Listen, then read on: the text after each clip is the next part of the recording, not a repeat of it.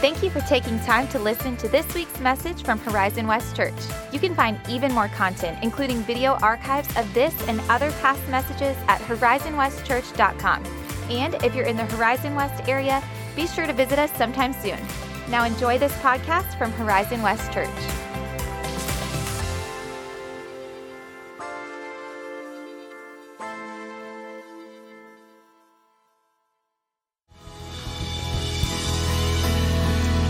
Amen, amen. Hey, you can be seated. Good morning. Thank you, team.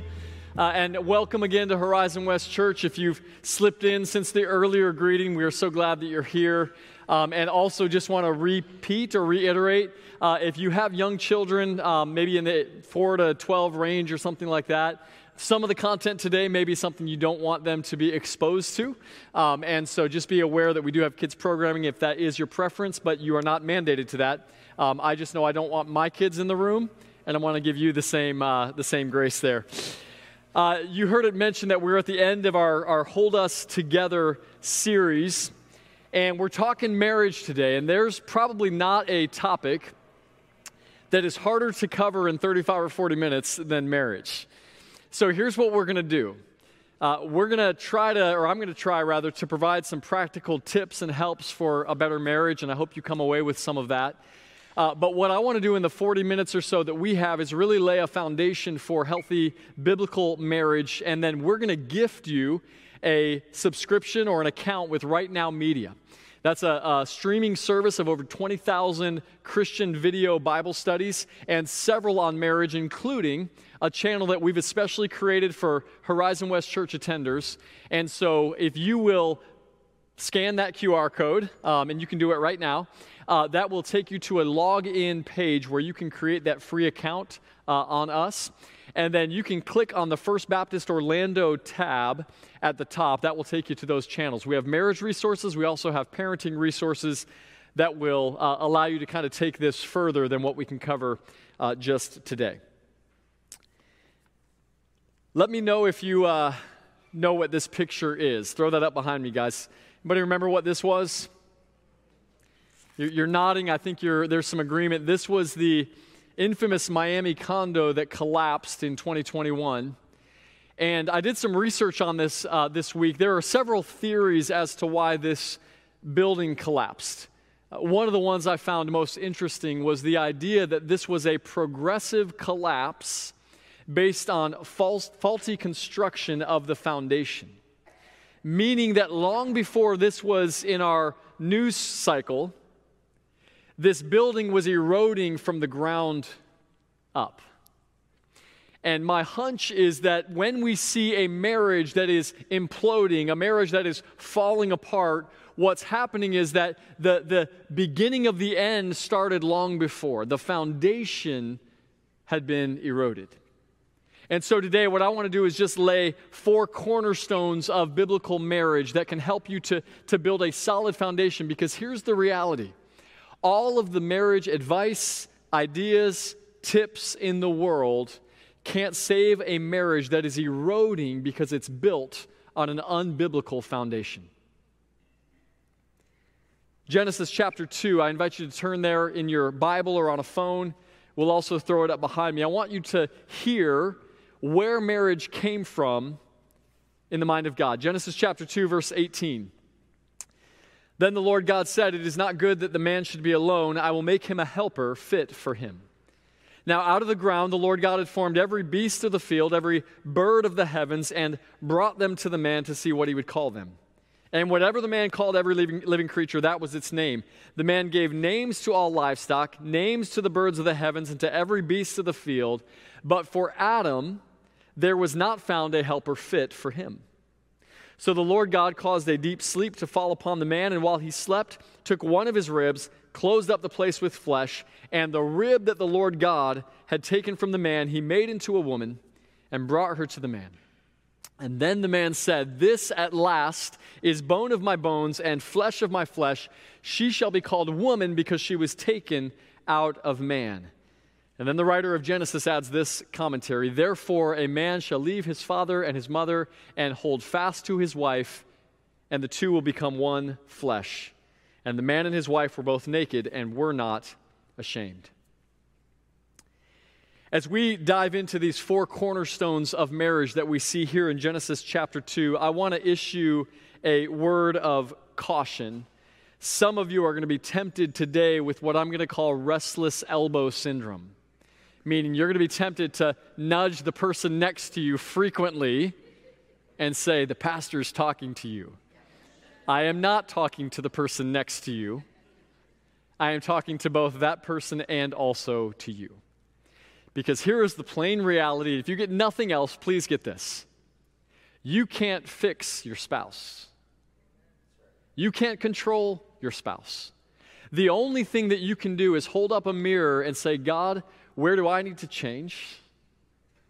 God, where do I need to seek forgiveness or give it? God, what can I do to make my marriage all that you intend it to be?" Let this be a message for you, husband or wife. So 4 cornerstones of marriage from Genesis chapter 2. Let's dive in. Number 1, the first cornerstone we see is the cornerstone of companionship. God says it is not good that the man should be alone.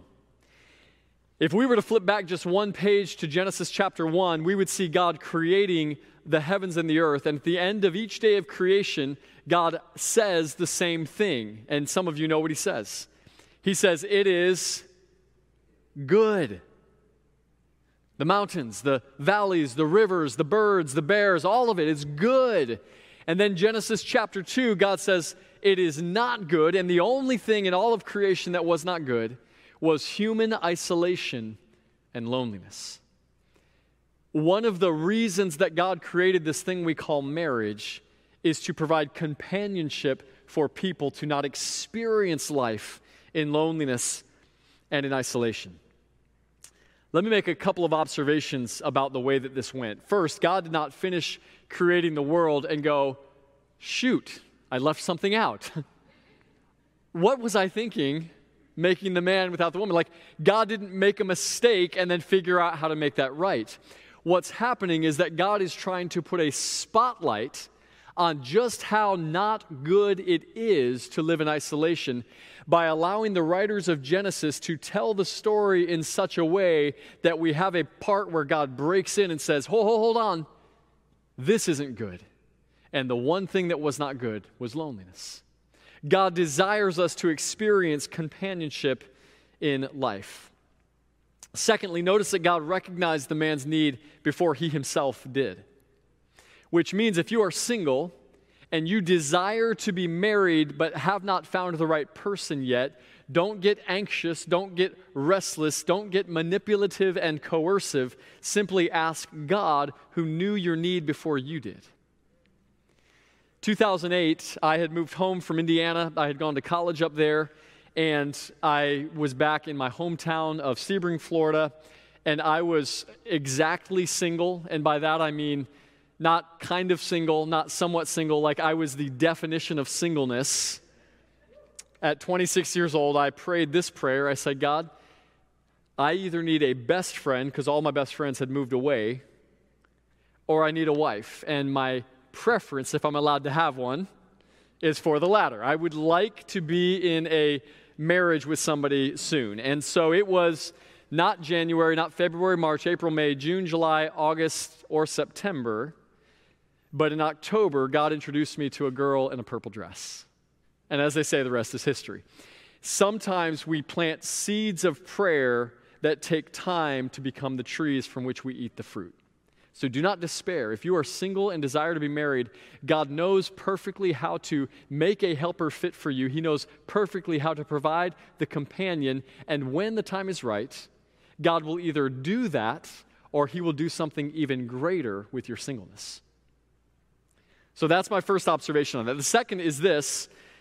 I already gave you the second. I got preachy and forgot where I was. Let me share with you the gift of companionship, the gift that God gives us in companionship. And this is so basic, but hear it. The gift is presence. At the end of the day, if you're married, it may not be a great marriage, there may not be a lot right, but there is somebody there all the time. Like for some of you, you're like too much of all of the time. I remember when Nikki and I were newly married and she said, baby, sometimes I need to miss you. Meaning, Give me some space, right? Like, that was just the reality. And so this gift, though, is the gift of presence. I don't have to wonder at the end of the night who's going to be in my bed. I see that as a great gift. I have somebody who is there with me and there for me. They wake up with me. They're there when I'm making breakfast in the morning. They're a companion for this journey of life, and that is a gift from God. James chapter 1, verse 16 or maybe 17 says that every good and every perfect gift is from above, coming down from the Father of lights, with whom there is no variation or shadow due to change. In other words, whenever there is something good in your life, it should cause you to lift your eyes up from the gift and be grateful for the giver. Again, in 2008, when I was falling in love with Nikki, I was loving the experience of that, but I was also recognizing in her that God had seen my need and that God had gifted me with this incredible woman named Nikki. It bolstered my faith and my love for him. 12 years later, I still enjoy being around her, and oftentimes she enjoys being around me as well. Let me give you some practical tips. How do you build a marriage of companionship? One way is through regular date nights. Every marriage person you talk to is going to tell you this, so it's nothing new. But I would add to that, make it regular. It doesn't have to be weekly, and it also doesn't have to cost a lot of money. If you have young kids, probably your date night budget is a babysitter. So go somewhere where you're not spending another $100 to eat out every week or every month. You can find creative ways in the various seasons that you're in.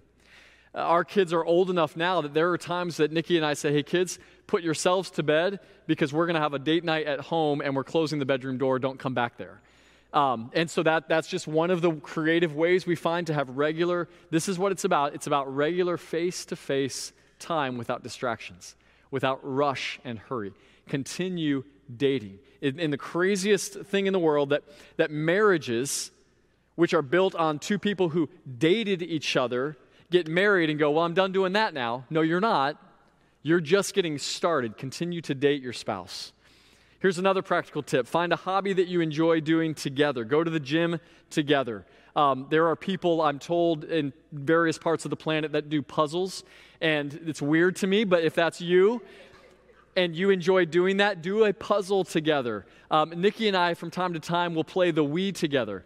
And it's great because it's like interactive and we're both kind of competitive, and so we play Wii tennis. She's way better than me. I can't figure out why, but I can't beat her. And we enjoy it and we laugh together and we have fun spending time face-to-face together, building a marriage of companionship.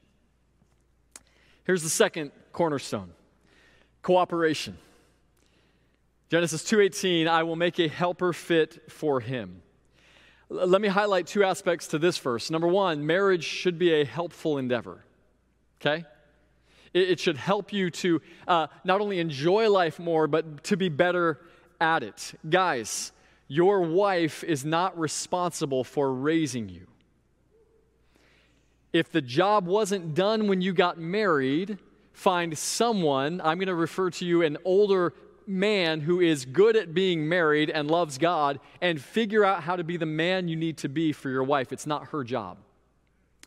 Ladies, it's not your husband's job to wait on you hand and foot.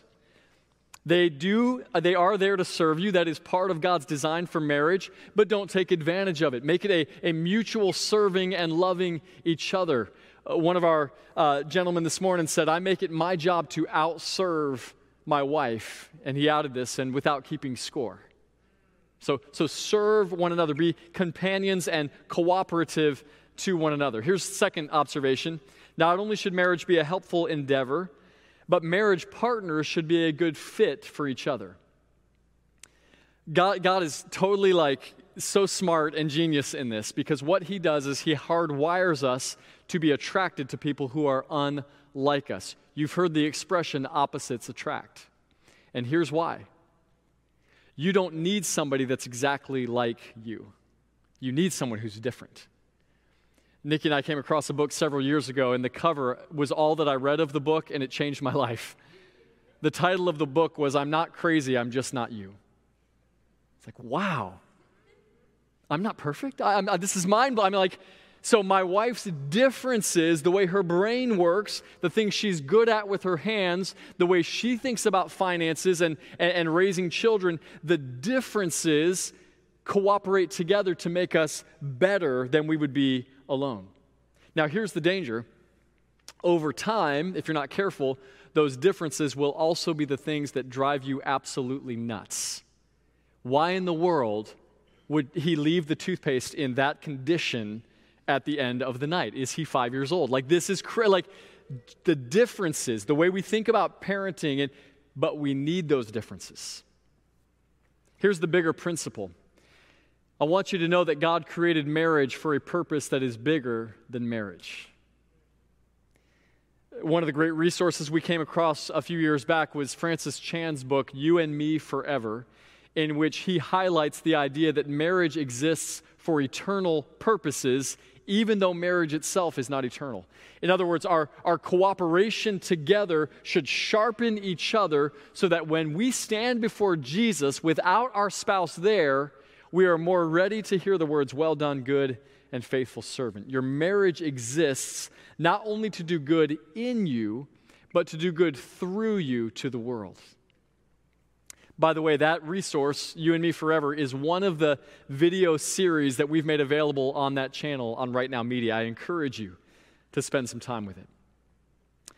Genesis chapter 1, verse 28 says it this way, "And God blessed them, and God said to them, 'Be fruitful and multiply, and fill the earth and subdue it, and have dominion over the fish of the sea, and over the birds of the heavens, and over every living thing that moves on the earth.'" Now here's unfortunately what happens. A lot of our marriages shift out of the cooperative mode and get into competitive mode. And it is one thing to be competitive at Wii tennis. It's a very different thing to live competitively against each other. Who's making more money? Who's doing more around the house? Who's getting more accolades from the outside world? When marriages cease to be cooperative and become competitive, it begins to erode that foundation on which healthy marriages are built. Did you know that it is not until after the fall that we see marriage become a competition sport, where the man and the woman are jockeying for position?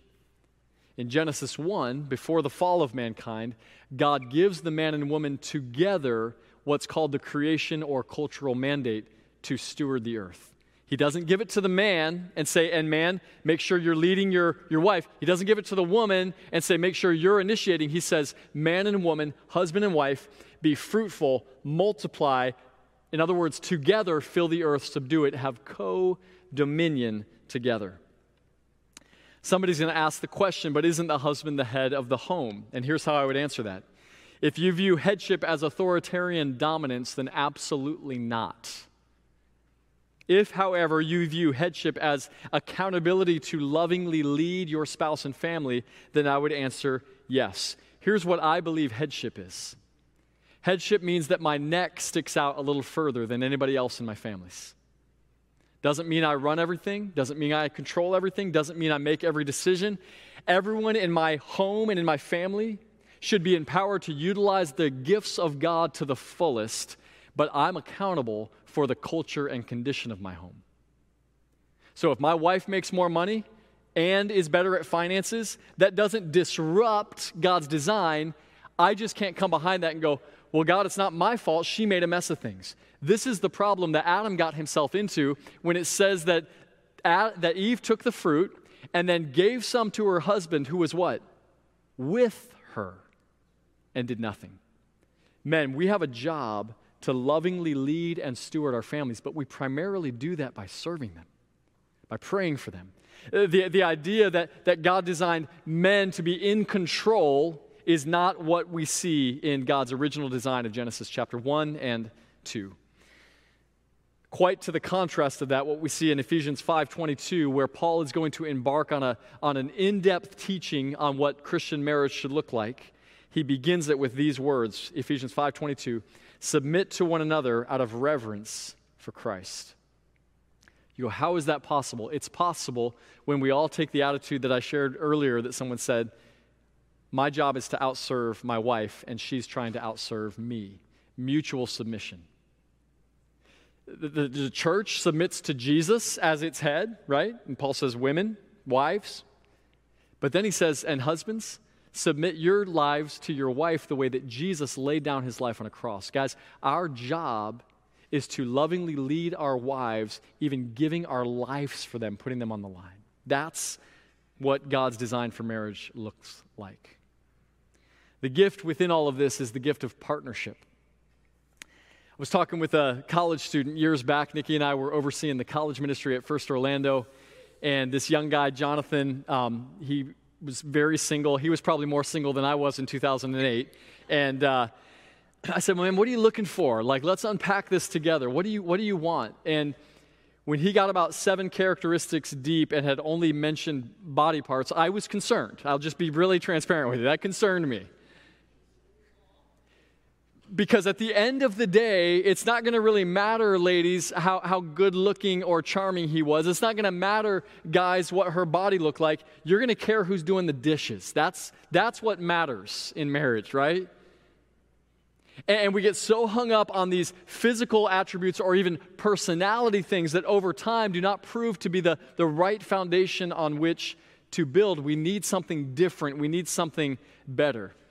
Here's some free advice. If you would not go into business with them, don't marry them. They can't handle finances.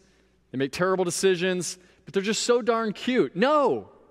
Now, if you're in a marriage, you don't get to say, well, I married the wrong person, because here's the thing. Once you married them, they became God's will for your life. We'll get into that a little bit more in a moment. But if you are single in the room or watching online, don't marry somebody that wouldn't make a good partner, because marriage at the end of the day is a partnership. Let me give you some practical tips that we've discovered and practiced for building a cooperative marriage. First, schedule 1 hour each week to discuss the calendar and the budget. Simple, but if you don't plan it, it doesn't happen. And then you get to Tuesday evening and I say to my wife, you want me to do what in the morning? I have work. Why wasn't this? Or I say to her on Thursday at 5 o'clock, hey, I know I forgot to tell you this, but I have a 3-hour thing tonight that I'm not going to be home. And it's like nothing's more frustrating than that failure to communicate. Calendar and budget. How are we spending our time this week? How are we spending our money this week? Move together on that. It's not going to be perfect, but having the conversation will take care of the lion's share of the issues that come in that sever partnership just by talking and being intentional in that way. You can build cooperation by asking the simple question, what can I do to help you have more margin this week? Guys, you'd be blown away what that question and then following through on it could do for your wife. Guys, our wives are drowning. COVID studies, post-COVID studies have revealed that the toll and the strain on moms is greater than on any other demographic of people that exist in the world. Moms had to, in some cases, manage full-time jobs, full-time parenting, and schmucks of husbands, as it goes, and they're stressed. Guys, just come and go, hey, how can I serve you this week? How can I take something off your plate? And the beauty of it, when it's working right, is that women who are served well desire to serve well. Paul said, when you love your wife, husbands, you're loving yourself. You're investing in somebody whose good matters, because the better she is, the better you will be, and vice versa. Cooperation, partnership. And then finally, I would encourage you, maybe as we come up on a new year, start this new year, 2023, with a overnight or at least a full day of planning and talking about your goals and your dreams for the year. We sometimes just kind of stumble into really big stuff, and all of a sudden it's like, hey, love, I need a new job. I'm depressed. And you're like, whoa, where did this come from? Set aside that time. We hired a babysitter for the daytime. It was really weird. She was like, you don't mean this evening? No. Like in the morning, come to the house. We went to Panera. We spent like 6 hours in a little booth, and we dreamed what 2022 would look like. Now, can I be honest with you? It didn't look anything like we thought. And that's just the way life works. But the beauty of it is we were learning to build a cooperative marriage, a partnership together. Now I'm going to bring us to the dividing line. We're halfway through. I'm going to go as quickly as I can, but these are important topics. This, of the four cornerstones we're going to talk about next, this is the dividing line between what can be true of any other relationship, because if you're not experiencing some level of companionship and cooperation in other places, there's an issue with you. Like, you should have friendships and you should have coworkers and neighbors where those things are true. But now we come to what divides marriage from all other relationships, and it's this third cornerstone. It is covenant. Genesis 2:24, therefore a man will leave his father and his mother, hold fast to his wife, and they will become one flesh. Marriage is the only relationship that exists in the world that is built on this idea of covenant. And I need you to know that this is a very different thing than a contract. Our culture's best idea at a healthy marriage is contract. It's better than nothing, right? Like, we both agree to do something. But the problem with contracts, the reason they fall short of a covenant marriage, is a contract says, I'll do my part as long as you do your part. I am tempted to not pay my phone bill this month because the cell service is not good. I'm tired of it. Anybody else? Like, where do we live? Come on. But it's a contract. I only have to do my part, assuming that they continue to do their part. Covenant is different. Covenant says, I do my part regardless of what the other party does, because my part was a promise not just to the other person, but to God. Covenant involves God at the center, and so I don't walk away easily. I don't break relationship quickly. I understand that I'm in a covenant. A good picture of this, and I did not create this, but I found this. A good picture of covenant would be a triangle in which the husband and wife are on either side and God is at the top. And what you know to be true of a triangle is as you move upward toward the tip of that triangle, the two sides are also moving together, meaning, husbands, wives, as you move closer to God in your relationship and walk with Him, you're moving closer to your spouse. And hopefully they're doing the same, and that's what an ideal covenant looks like. It involves more than simply two people. I would add that a covenant marriage, a Christian covenant marriage, needs to be inaugurated by a marriage ceremony. Doesn't have to mean X amount of people or be a big event, but it needs to be a ceremony in which a Christian minister is basically giving blessing over the covenant that's being established. We live in an age where people are scared to death of commitment, and so they're choosing not to do it. And as believers, as followers of Jesus, I want to encourage us, the covenant and the covenant ceremony still matters.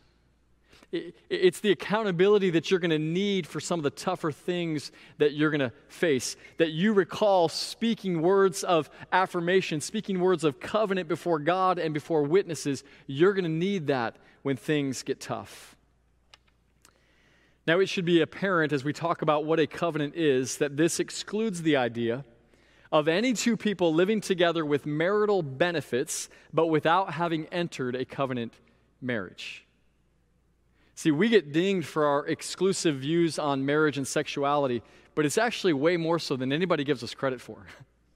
Because we only believe there's one sexual union that is blessed and ordained by God, and it is the union of a husband and wife in covenant marriage. We like to pick and choose groups and go, well, they're really, and no. Anyone who is engaged in a sexual relationship without entering biblical covenant is outside of the will of God. Now, that doesn't mean you've ruined everything. It doesn't mean God is angry at you. But what it means is the biblical mandate is covenant marriage and then sexuality. We're going to unpack this and come back to it more in a moment. We titled the series, Hold Us Together, and here's just the plain reality. Most love relationships, most romantic relationships in our world are held together by feelings. Nothing more than feelings, right? And here's the problem. When the feelings end, the marriage is over because that was what the foundation was. People go, well, I'm just not happy anymore. Or, I found somebody else that makes me happier. Covenant rejects that idea because it says feelings were never the basis for this marriage anyway. It was a promise that I made to God. It was a covenant that we entered together. The gift within this idea of covenant, the gift is permanence. I don't have to worry, and I think this is a beautiful thing. I don't have to worry if a bad fight or a bad day or even a bad season will destroy my marriage, because both my wife and I stood across from each other and covenanted before God that we would stay through thick and thin. And I think that's what you long for. I know we all, we bristle at responsibility, accountability. I don't like doing things I don't want to do, but the accountability is simply saying what you want most, which is a lifelong, lasting love relationship with another person. Covenant is going to hold you to. Here's how C.S. Lewis said it about 60 years ago. He said, "The promise made when I am in love and because I am in love, to be true to the beloved as long as I live, commits me to being true even if I cease to be in love. A promise must be about things that I can do, about actions. No one can promise to go on feeling in a certain way. He might as well promise to never have had a headache or to always feel hungry. You cannot commit to feelings. They'll come and go. But you can commit to a promise. You can commit to the covenant that you made."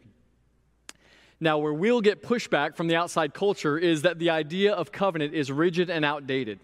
It's like, yeah, that worked at one point, but now we're liberated to love who we want to love, do what we want to do.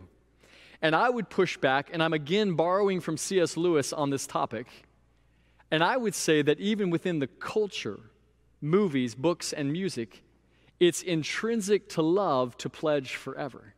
In other words, even people that don't understand or reject the idea of covenant go, "But man, I'd love somebody to tell me that they always want to be with me." And I can prove this. Just listen to these songs.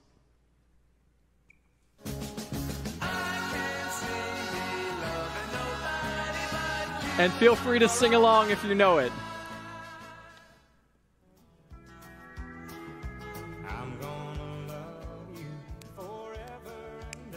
Y'all good? Enjoying it?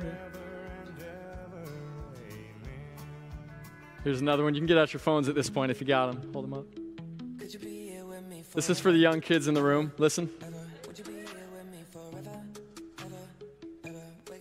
You hear it forever.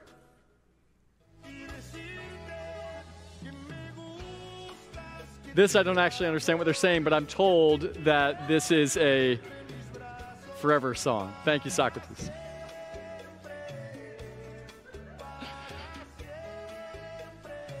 All right, and on this last one, I am going to call for all of us to join together in song. Come on. Turn my mic off. I'm going to sing. We'll always love you.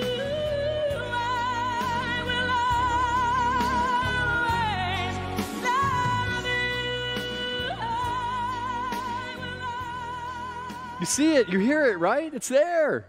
It's there, not because because in culture, in the way that we're wired, we go, love means permanence. Love means I pledge forever. Our fairy tales all end the same way, and they lived happily ever after. We desire that. Covenant says, I'm going to hold you to that great desire and that ideal in covenant marriage. Now, let me address the elephant in the room. Some of you have already started to think on this. What do we do with divorce, right? Because we're talking about covenant, and it's forever, and it's permanent. The Scripture gives two clear examples of when a marriage is permitted to be dissolved. And the first is Jesus in Matthew chapter 19.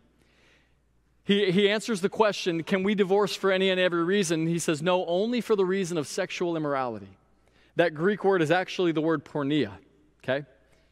So in other words, when a partner in the spouse relationship is committed to a covenant-type relationship with someone else, they have irreparably severed the marriage relationship, you are permitted to leave. I would argue that's still not the automatic response, but it is allowed. In 1 Corinthians 7, Paul comes behind that and gives another clause or another reason, and he says if you're married to an unbelieving spouse, somebody who is not a follower of Jesus, and they want to leave, let them leave. You're no longer obligated to that marriage. Now, here's where it gets challenging, and I'm going to step out on a little bit of thinner ice, and then I'm going to jump back on thick ice. You tracking with me on that? Okay. So here's the thin ice. Jesus said there's only one exception, and that's sexual immorality. Paul came behind and said there's a second, and that's if the unbelieving spouse wants to leave.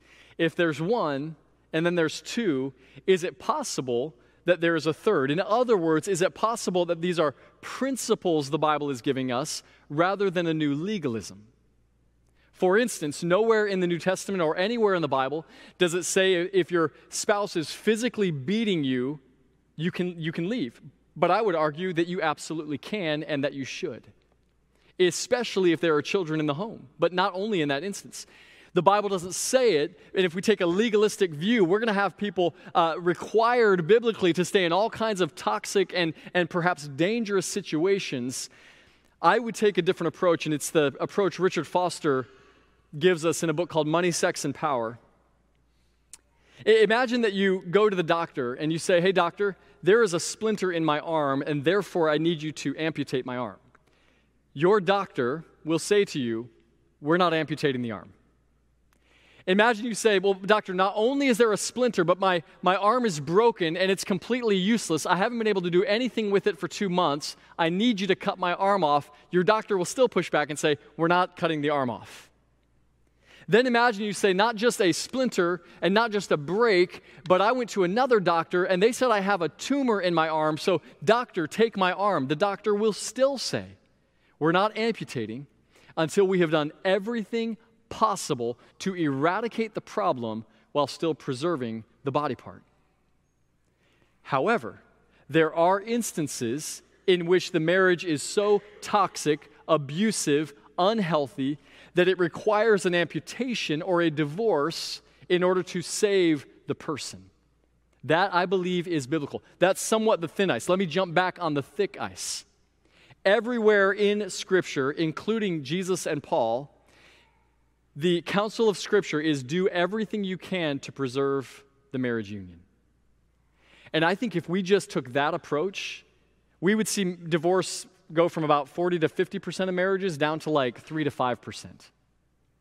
Because most divorces, I believe, are for reasons that could have been made right if both people would have committed to the process. I don't say that in judgment. I'm just saying, as we take that approach, we got to understand it's as important as losing your arm. You don't want to do it lightly. Having had friends and family members now walk through divorce, it is like a death. And I want to spare you from that if I at all can. So how do we get there? How do we build or rebuild a marriage that's marked by covenant? Let me give you just a couple. We are quick to ask for forgiveness and even quicker to give it. We find a good Christian marriage counselor and we commit to the process. Nikki and I have done this. I'll share a little more about it in a moment. There is no shame in seeing a counselor. There is a great reward and benefit to finding a good one and seeing transformation in your marriage. And maybe for some of you, it's a renewal of your vows. Maybe you got married under kind of sketchy, conditions, and you're like, man, well, I don't know what we were thinking, and we were young, or we were this or that. Well, just go ahead then and renew your vows, renew the covenant that you made, and build a covenant marriage and a covenant relationship. Let me give you a word of hope before we move on from this cornerstone. I have literally seen, with my own eyes, I have seen marriages that are dead and buried come back to life. I have seen it. Things that you would go, man, there's no way you can get past this. And yet, with two people committed to the covenant they were in, they got through it. And if you have endured a divorce, God is not done with you. You are not damaged. You are not irreparably outside of God's will. God says in His Word, Romans 8:28, that all things work together for the good of those who love Him and are called according to your purpose. What I will say to you is before you enter the next covenant marriage, or if you have already done so, please build it on these cornerstones and these foundations. Final cornerstone, and for the sake of time, we're going to go a little bit even quicker. If you have children in the room, at this point, that's on you because I've warned you 3 times to get them out of the room. The fourth cornerstone of a healthy marriage, connection. And the man and his wife were both naked and were not ashamed. Now, to state the obvious, connection between people is for things outside of the marriage. There's obviously connections that you make with coworkers and friends, that kind of thing. And connection in a marriage starts long before the two people say, I do. However, the type of connection that Genesis 2:25 is talking about, this naked and unashamed connection, is only for those who have entered a covenant marriage. In fact, did you know that the very first command that God ever gave to the man and the woman was to have sex? And which is mind-boggling to me, that literally when he created the man and the woman and brought them together in marriage, his first words are, be fruitful and multiply. Now, we're not going to have a class. I think you understand the implications. God is saying marital sex is a good thing. In fact, it's the first thing I'm going to tell you to do. And in a way that only God could design, God says, I'm going to get what I want out of this, which is a world full of people who have been reproduced to the glory of God, who I get to lavish my love and mercy on. And you're going to get what you want, which is a really enjoyable experience of physical and emotional pleasure with somebody who you're in a marriage relationship with. You think, man, what could possibly go wrong? And yet we fast forward several thousand years after the fall of mankind, and we realize that almost nothing has been more tainted, more corrupted, more destroyed than this gift that God gave us called sex. And so we now live in a world that has sexual abuse and sexual assault, sexually transmitted diseases, human trafficking. Can I tell you that all of that is because mankind, myself and all of us included, said, God, we want what we want, but we're going to kind of shut you out of the deal. We're going to focus on the pleasure part, and that is a part of God's goodness in the gift of sex, but to the exclusion of glorifying you by using it for the purpose for which you created it. And so we have all of this evil, this Pandora's box that has been opened. Can I add to that the sexual revolution of my parents and some of you, your grandparents' generation, had a grandchild called the Me Too movement? When a generation said, we're going to throw off the constraints of sex and we're going to liberate people to enjoy their bodies together, it took only about 4 decades for people to go, hey, I've been assaulted, I've been abused, I've been taken advantage of. Yes, because we chose to do it our way instead of God's. Sex is not a constraint, it is a gift that God has given for a husband and wife in covenant marriage. In marriage, sex is redeemed for God's glory and in fulfillment of His original purpose. Marriage is the one place where we can experience the beauty of being naked and unashamed. And also, I need you to know that this experience goes beyond physical sex. To be naked, I believe, implies also to be fully vulnerable and transparent with another person who's not going to run out the door when they get to know you. A person who's going to stay, a person who's going to love you, warts and all. You cannot be fully loved without being fully known, which is terrifying, isn't it? But it's part of the deal. To be fully loved, you must be fully known. Wives, when you hide your body from your husband because it's not the way that it used to be, that's breaking apart of what God designed for marriage. Guys, when you go outside of the marriage to find something, whether it be a person or something online, to kind of give you that pleasure rush because your wife isn't enough for you or whatever you think, you're defiling God's design for marriage. To be naked and unashamed, both in sex and also in emotional and spiritual ways, is the good gift that God has given us. C.S. Lewis said this, and this will take some thinking on. He said, hell is the only place outside of heaven where one can be safe from the dangers of love. In heaven, we're safe because there is no danger in love. And in hell, we're safe because we don't risk love. It's the only place outside of heaven where we can be safe from the dangers, the vulnerabilities of love. Now, I want you to know that Nikki and I have a great amount of empathy and compassion for marriages that are broken in the area of connection, both sexually, spiritually, emotionally. The hardest conversations that we've ever had in counseling couples and the hardest ones we've been on the other side of come to this issue of connection. When somebody says, it's just not working. I just don't know this person. I don't trust this person. This person has broken the bond that we covenanted to. Nikki and I sat on our couch several years ago with a young couple as the wife in grief and brokenness just berated her husband. and we saw him withering on the vine. I said, I need you to stop. You got to stop. The contempt, the brokenness, and yet that marriage is still together today and is thriving. It came back from the brink. So that can happen. Nikki and I knew in 2016 that we had some really big challenges in our marriage. A lot of that came to my own sin and brokenness that was unaddressed and unaccountable. And as that began to surface, it created incredible brokenness in our area of connection. We knew that we were committed to the marriage, but we also knew that we needed help from somebody outside of the marriage. And that's why I want to encourage you. Don't shy away from getting that help. Maybe it's a Christian counselor. Maybe it's another couple in this church. Maybe it's Celebrate Recovery, but something that can help you to re-engage and connect with your spouse in marriage. So let me do this as we prepare to close. I want to give you some practical ways that you can begin to, again, connect with your spouse in marriage. First, I want to encourage you to attend a marriage retreat or marriage seminar together at least once a year. Be around other couples that are also trying to have healthier, better marriages. Go to somebody that has experience in helping marriages to thrive and commit to that process. I mentioned the counselor. I don't need to say that again. Let me give you one more, couch time.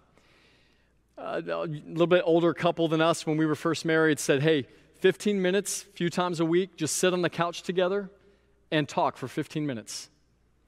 For some of you, what that would look like if that happened now is you just look at the person and be like, I can't stand you. I don't know why we're sitting here, right? And that's just where you're at. That's okay. What happened over time for Nikki and I is that ice started to thaw a little bit. And we'd say like, how was your day?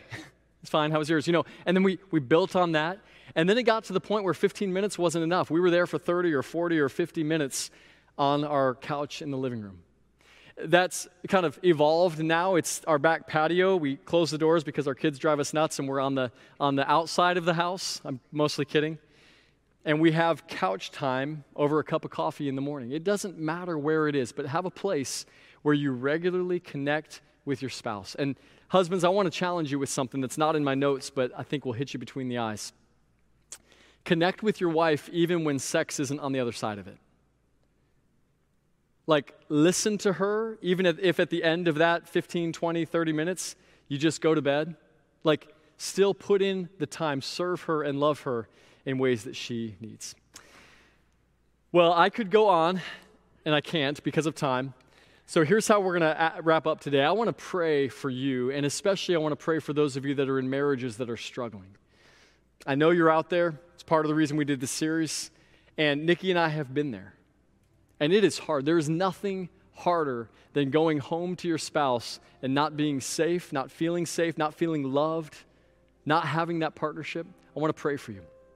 So I'm going to ask everybody just to close your eyes where you're at. And if you are in a place, could be you're here with your spouse, could be you're here without them, it doesn't matter. If you're in a place where you need prayer, you've come to the place of going, man, I don't know how to fix this thing. God has to do it. The good news is God is in the business of resurrection. And I want to pray for you. If you're in that kind of place with everybody's eyes closed and you would like prayer for your marriage, just slip your hand up kind of quietly. I'm going to pray for you in just a moment. I see a few going up. Give another second for any others. All right, you can slip that back down. I want to pray for you. Father, I thank you for the good gift of marriage. God, I thank you for the way that it has sanctified me, the way it's made me more like you. God, I also thank you for the joys of marriage, the benefits, the fun, the laughter, the time together. But God, I'm aware that there are some in the room and maybe some watching online that their marriage is not that. They don't see the good, they don't see the gift, they see hardship and struggle and pain and wounding. And God, I just pray that in a way that only you can do, that you would redeem the marriages of those in the room and those watching online who are in need. God, we want to glorify you. We want to honor you. We want our marriages to be a picture of the great love relationship between Christ and the church. May people see in our marriages the good news of Jesus. We pray in his name. Amen. Thanks again for listening to the Horizon West Church podcast. If you were inspired or encouraged by something you heard today, share it with a friend. For more information like our service times, location, and other info, be sure to visit us online at horizonwestchurch.com. Have a great week.